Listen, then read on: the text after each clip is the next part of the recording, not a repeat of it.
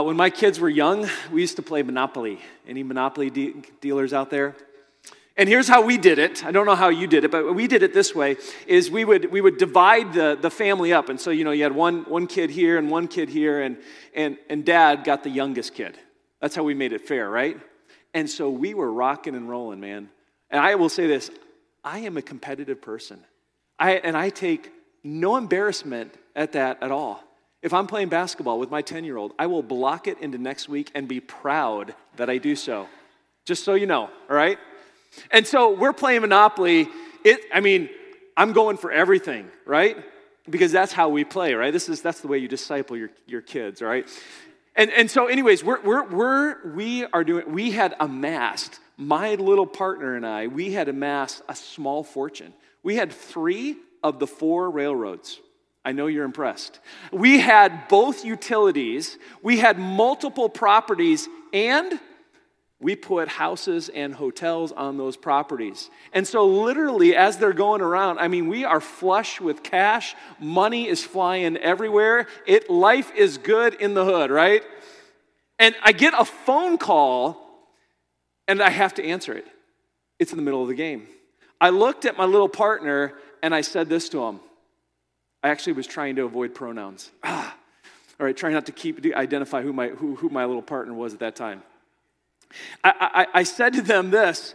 I said, "You're in charge.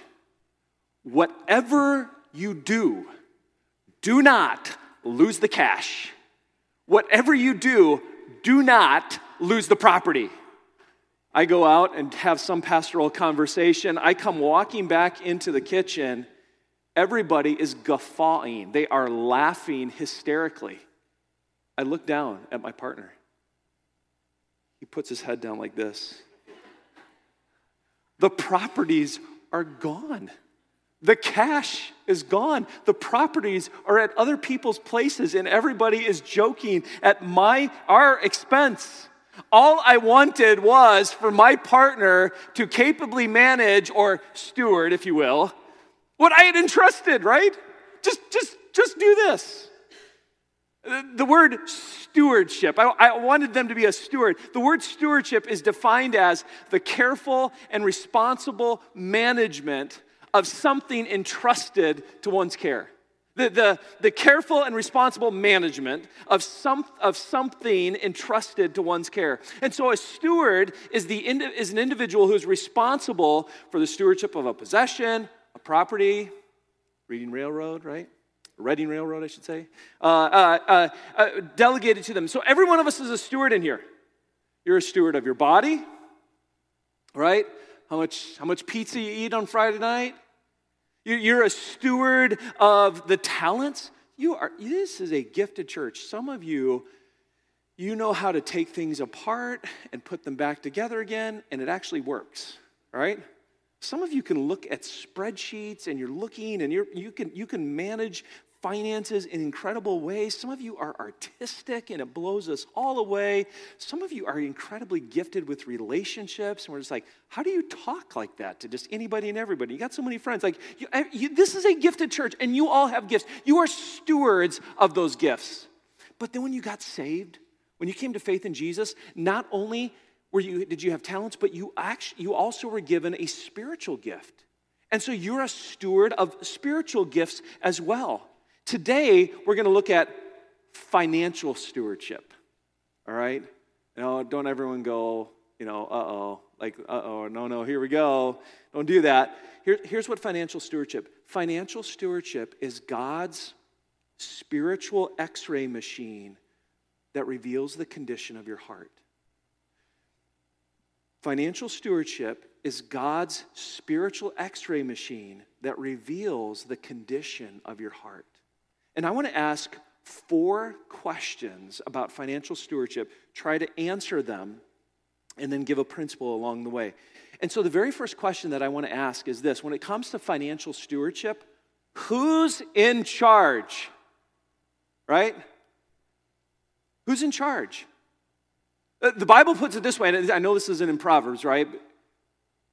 David writes in Psalm chapter 24, verse 1, "The earth is the Lord's, and the fullness thereof, the world and those who dwell therein.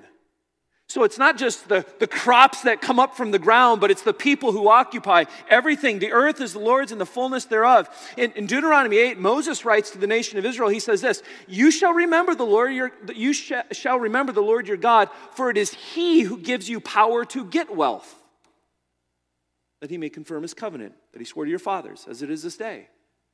The idea simply is this, in the words of Randy Alcorn, God owns everything, I'm just his money manager. We Christians, we tend to think like this. We tend to think that 10% belongs to God and that I get to manage the other 90%.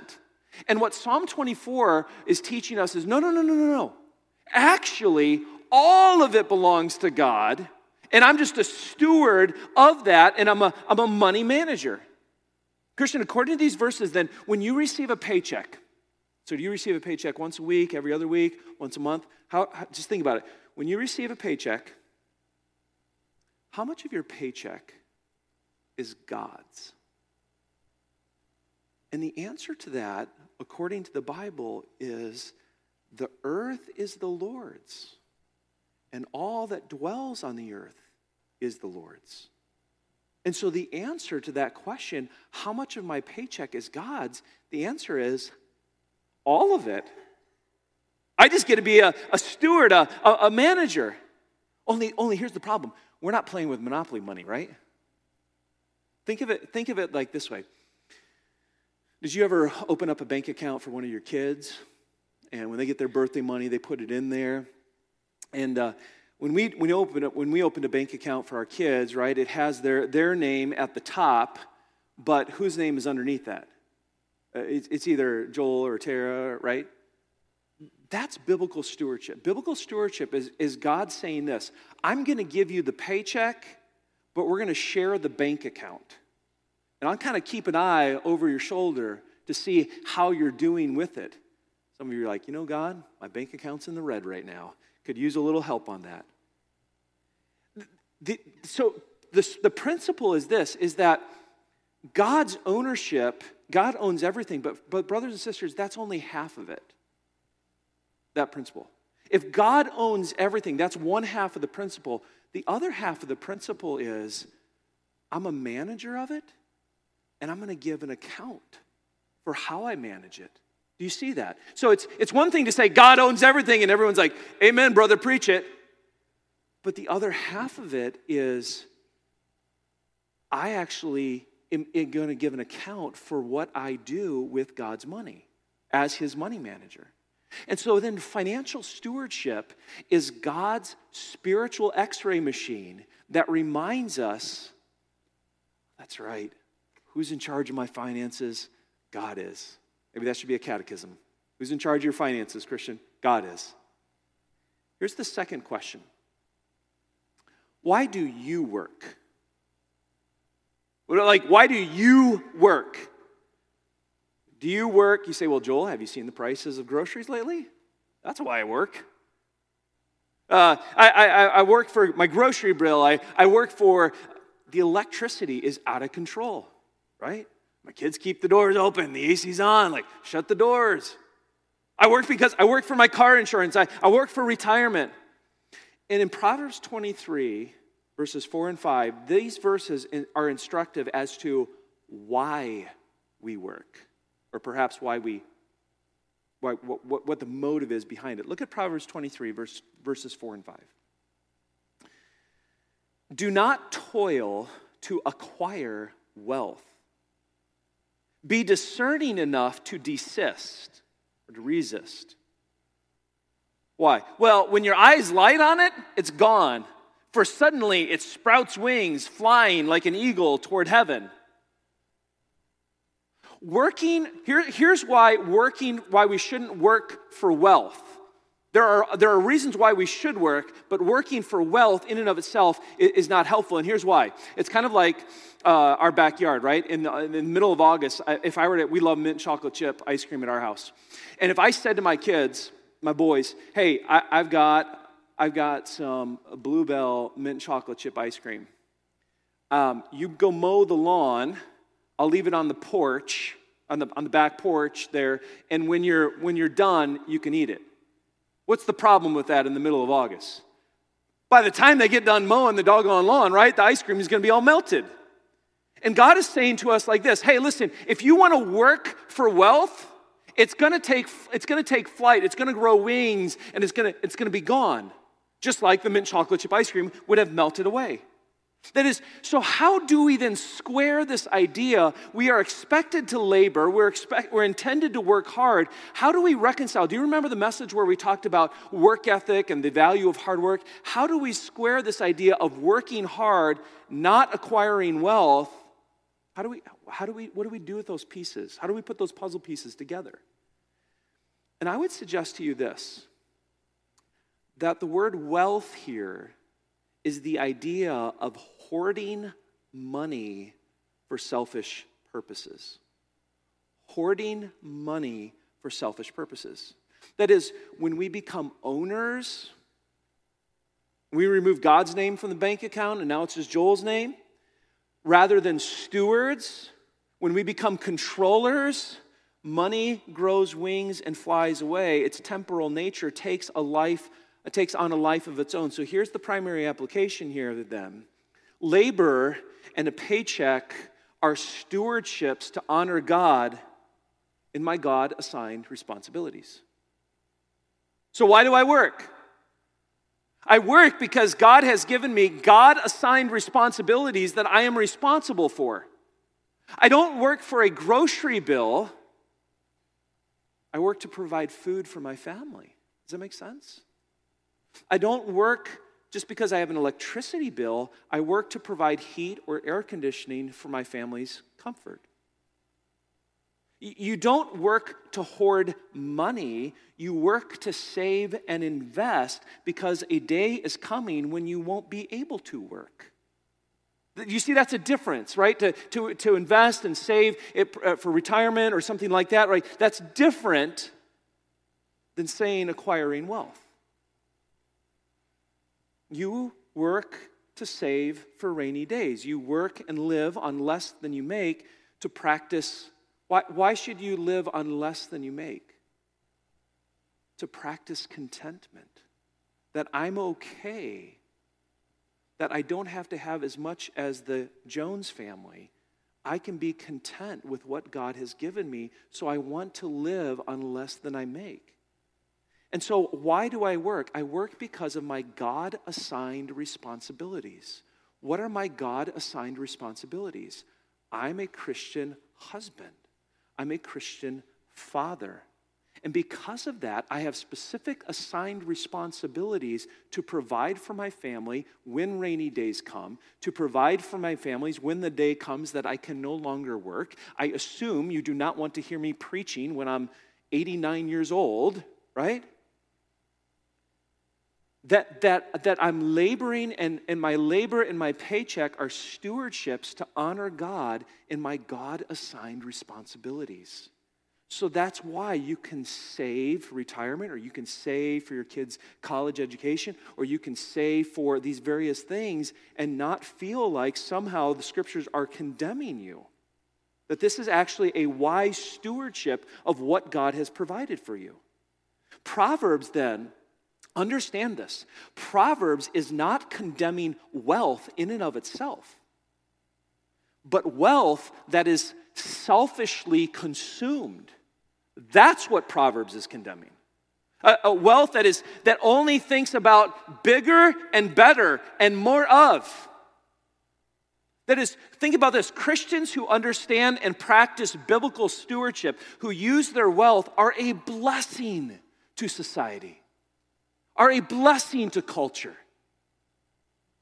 Think about the hospitals that were created by Christian denominations for the betterment of our culture. It wasn't because the insurance agency said, let's throw the name Methodist up there.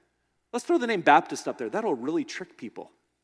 It's because Christian denominations set up health care for a community long before insurance companies ever existed. Why? Because men and women used and stewarded their finances for the betterment of other people. Think about, was it 10 years ago when the Ebola virus hit Africa? the very first organization, the first responders to humanitarian disasters there at that Ebola virus were Christian ones, Samaritan's Purse. Think about the yellow t-shirts and the yellow hats that you see in disaster relief areas in the United States, whether it's in Oklahoma because of tornadoes or Hurricane Harvey here in Houston. Do you ever see these yellow t-shirts and yellow hats? That's us, folks. That's our church family. There are Baptist churches from across the United States who pool their resources together. Why? To be a betterment and to be a help to society or to culture. The Sunday schools. There's Sunday schools that were happening in the 9 a.m. and there's Sunday school classes that are happening now. Do you know that Sunday schools were formed and funded by British Christians, London Christians, to help underprivileged children read and write using the Bible? How did this come to be? Because Christians said, I'm going to live on less than I make, I'm going to save for a rainy day, and I'm going to set aside a portion for the Lord's work, and when we pool our resources together, God blesses individuals and churches who steward God's resources in a wise way. Here's the third question then. So before we move on, so the why do you work isn't just because you got to pay for the kids' roller skating birthday party, right? Or, my girlfriend's birthday's coming up, and that's why I work. No, you work because you have God-assigned responsibilities. That's why you labor and work. The third question then is this: where should you invest? Now, right now, in the building next door, there is a financial peace university class going. I am not going to tell you invest in and then fill out some name of a mutual fund or something. That's not what I'm talking about. What the Bible is teaching us, and we're going to show, let me do this. You're in Proverbs 23. We'll come back to Proverbs in a moment. Turn to Matthew chapter 6. And I want you to see your Lord's words in Matthew 6. What Jesus is going to tell us is this. Whatever you think of the stock market right now, it's going well, or you're a little nervous, Jesus is going to tell us that every one of us in this room, whether you have a retirement fund or not, is that every one of us in here are investors. You say, I didn't know I was investing. Jesus is going to tell you that you are an investor. The only question is where are you investing? And Jesus is going to talk about this. So this is true. Like literally, if you're like 16 and you work at some ice cream place, right? You're an investor. You're 14 and you babysat this past week and you got X amount of dollars. You are an investor. The question is where are you investing? Look at Jesus' words in Matthew chapter 6. This is the Sermon on the Mount. Verse 19, Matthew chapter 6, verse 19.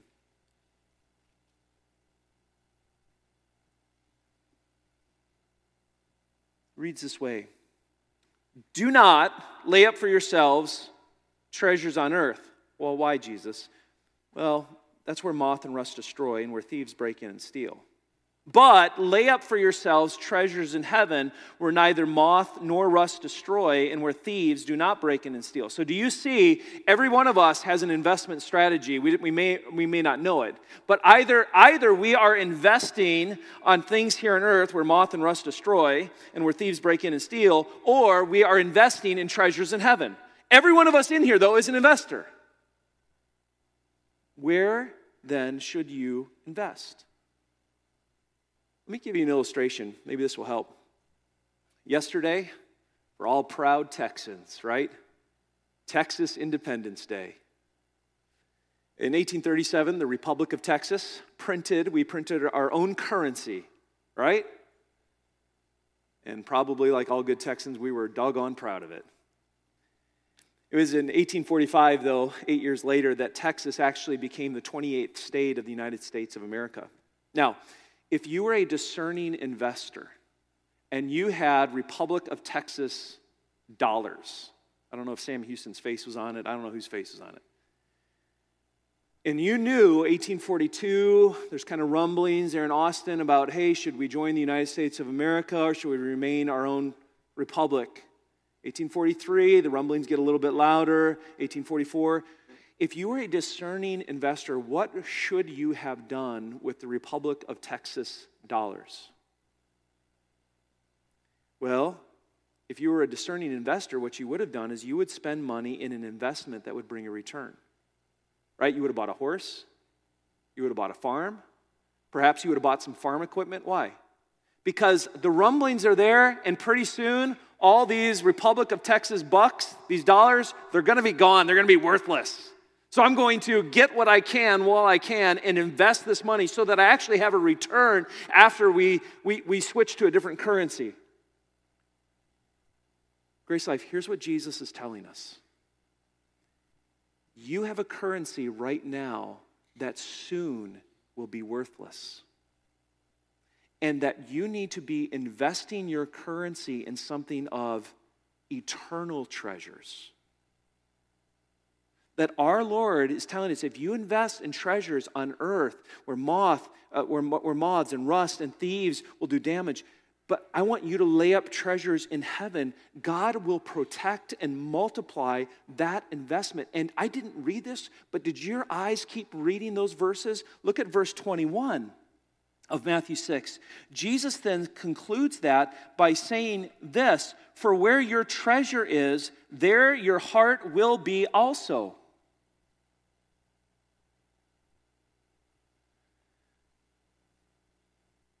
And so, one of the ways then, in fact, so God is actually He's given us opportunities to actually do personal, individual heart surgery.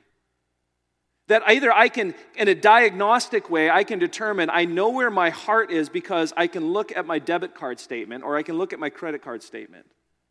But on the equal or an inverse opportunity, I can also, if I want to redirect my heart, what do? I redirect my resources. I've said this to you before.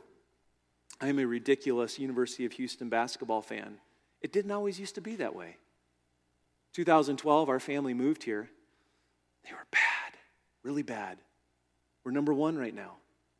Do you know what I have found over the years, right? And I know all the UT people right now and A&M people are gagging, but come on, give us something. Our football, we're coming along, all right? But what I have found is the more times I've gone to basketball games, do you know what happens in my closet? I got a lot more red now in my closet. Why?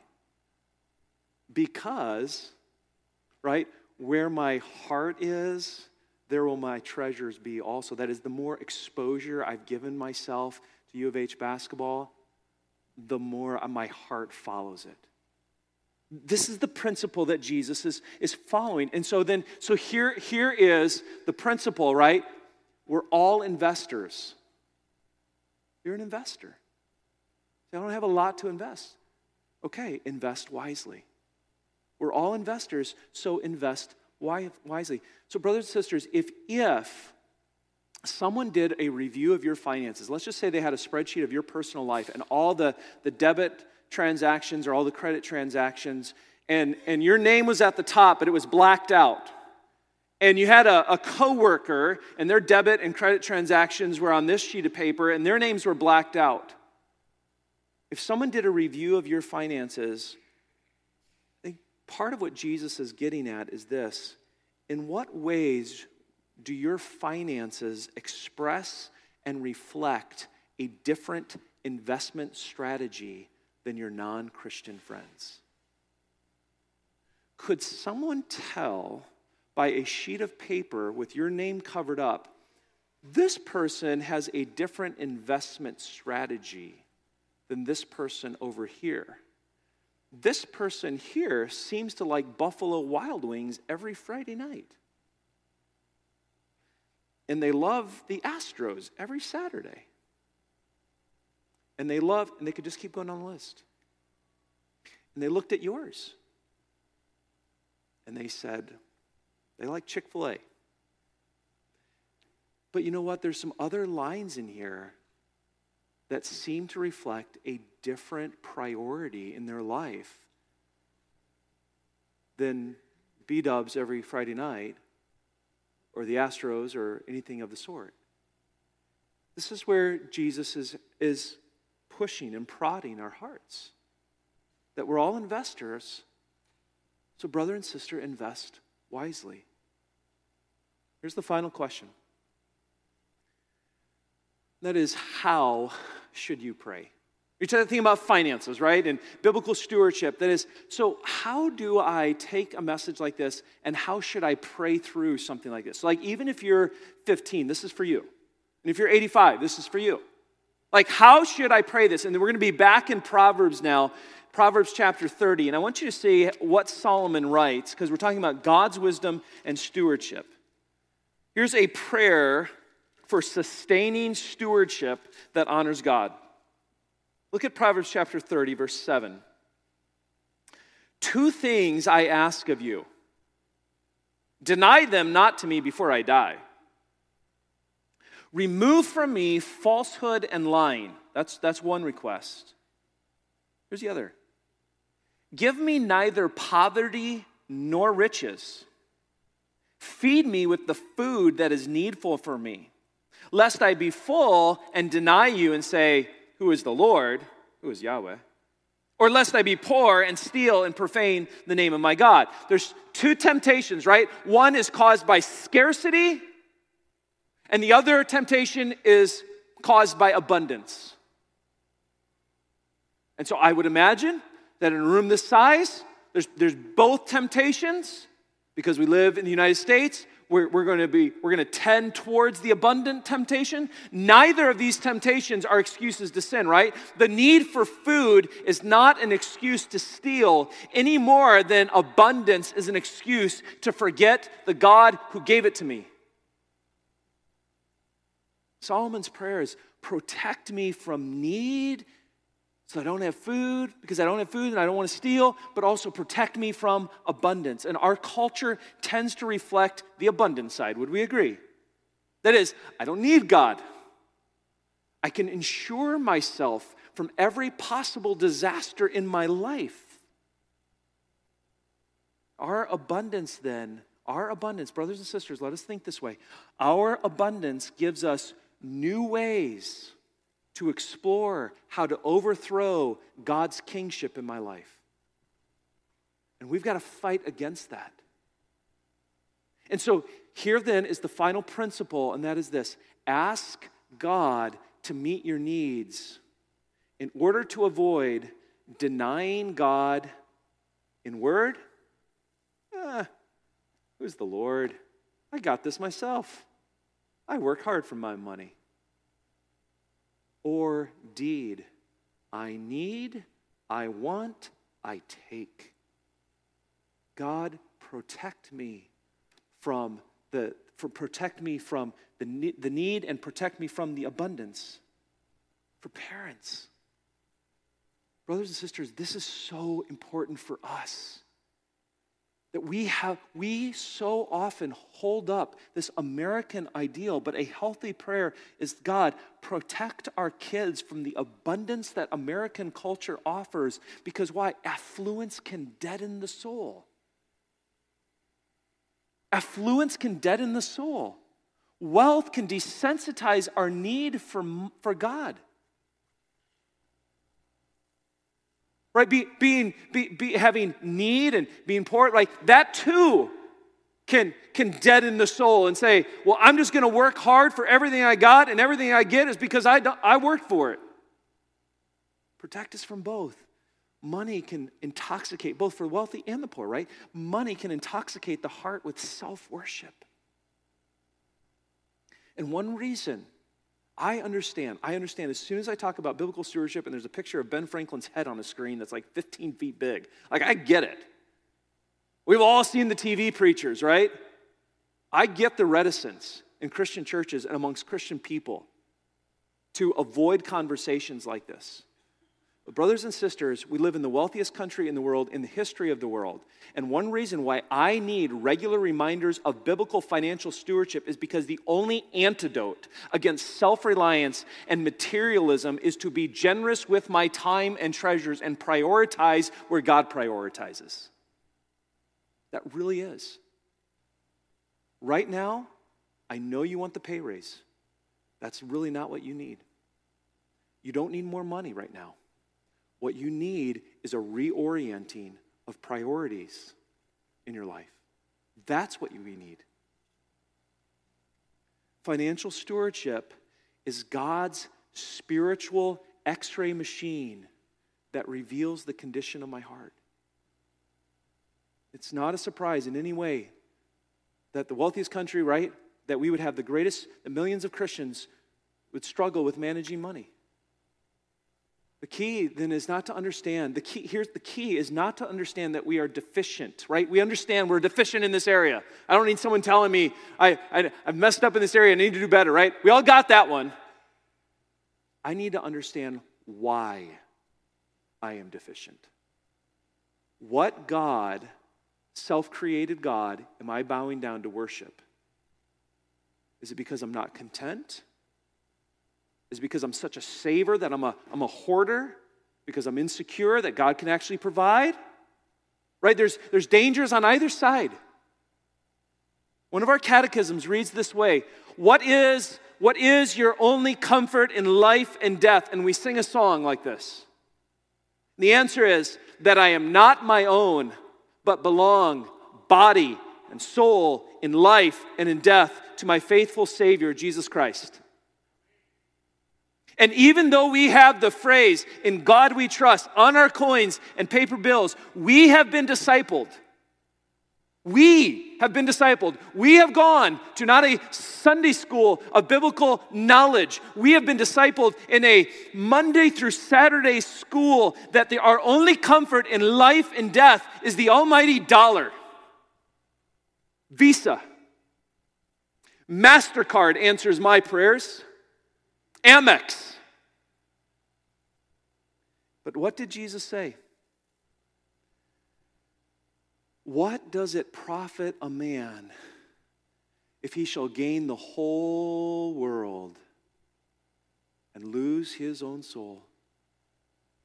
What would it profit you, teenager, if you graduate someday in college and you're making 6 figures, but you die and you split hell wide open? Would that really profit you? Jesus then follows that up by saying again, so some may be thinking, I think he's right. I think I'm a little too materialistic. I probably ought to give more than I do. Really need God to be happy with me. Jesus follows that up and he says this, right? He says, "For what does it profit a man to gain the whole world and forfeit his soul?" Jesus says, "For what can a man give in return for his soul?" So if you're thinking right now, well, I just need to give money to Jesus and Jesus will be happy with me. Jesus just said, "For what can a man give in return for his soul?" I am not asking for your money. I am asking on behalf of God, give your heart, your soul, and your life to Jesus Christ.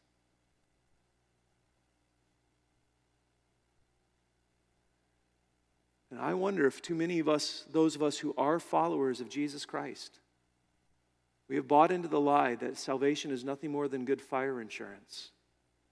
But everything else is very compartmentalized. No, my only comfort in this life, has nothing to do with how fast my Wi-Fi speeds are. Has nothing to do with whether they're serving curly fries at Jack in the Box. It has everything to do, my only comfort in life and in death is Jesus Christ. Jesus, you know what Jesus saves? Jesus doesn't just save from sexual addiction. Jesus doesn't just save from addictions of various kinds. Jesus saves me from my materialism. Jesus rescues me from my fear of financial uncertainty. Jesus can rescue you from that. Jesus can make me content with having less than my neighbor and driving a car that's a lot older. I can be content, that we can be content like this. Jesus can sustain me with the basic necessities of life. Grace Life, X-ray machines are good. Why? Because they reveal broken bones. It's one thing to know you got a broken bone, but it's something different to put a cast on it and begin to mend it, yeah? The cure, or one of the cures, for wealth-hoarding Christians, yeah? And debt-incurring Christians, because they're on both sides of the ditch. The cure for wealth-hoarding Christians and for debt-incurring Christians is what? To see afresh the generosity of our God in giving His Son, Jesus Christ. Your money, your financial investments are a lot more connected to your understanding of Jesus. Because the only cure for my insecurity, my nervousness, my fears, or the fact that I'm going to insulate myself from everything possibly bad that can go wrong in my life is because I need to have a fresh glimpse that my God will supply all of my needs in Christ Jesus. I need a fresh understanding of the generosity of our God, of my God in the Lord Jesus Christ. Grace Life, we become the most like our Lord when we are a giving people. For God so loved that He gave. We're going to spend 2 weeks, this week and next week. And then we can all exhale, right? But brothers and sisters, with the egregious extravagance that has happened in Christian settings and in Christian, so-called Christian churches, let us not be afraid to walk in to the words of Jesus and say, I'm not just going to order one part of my life around Jesus' words.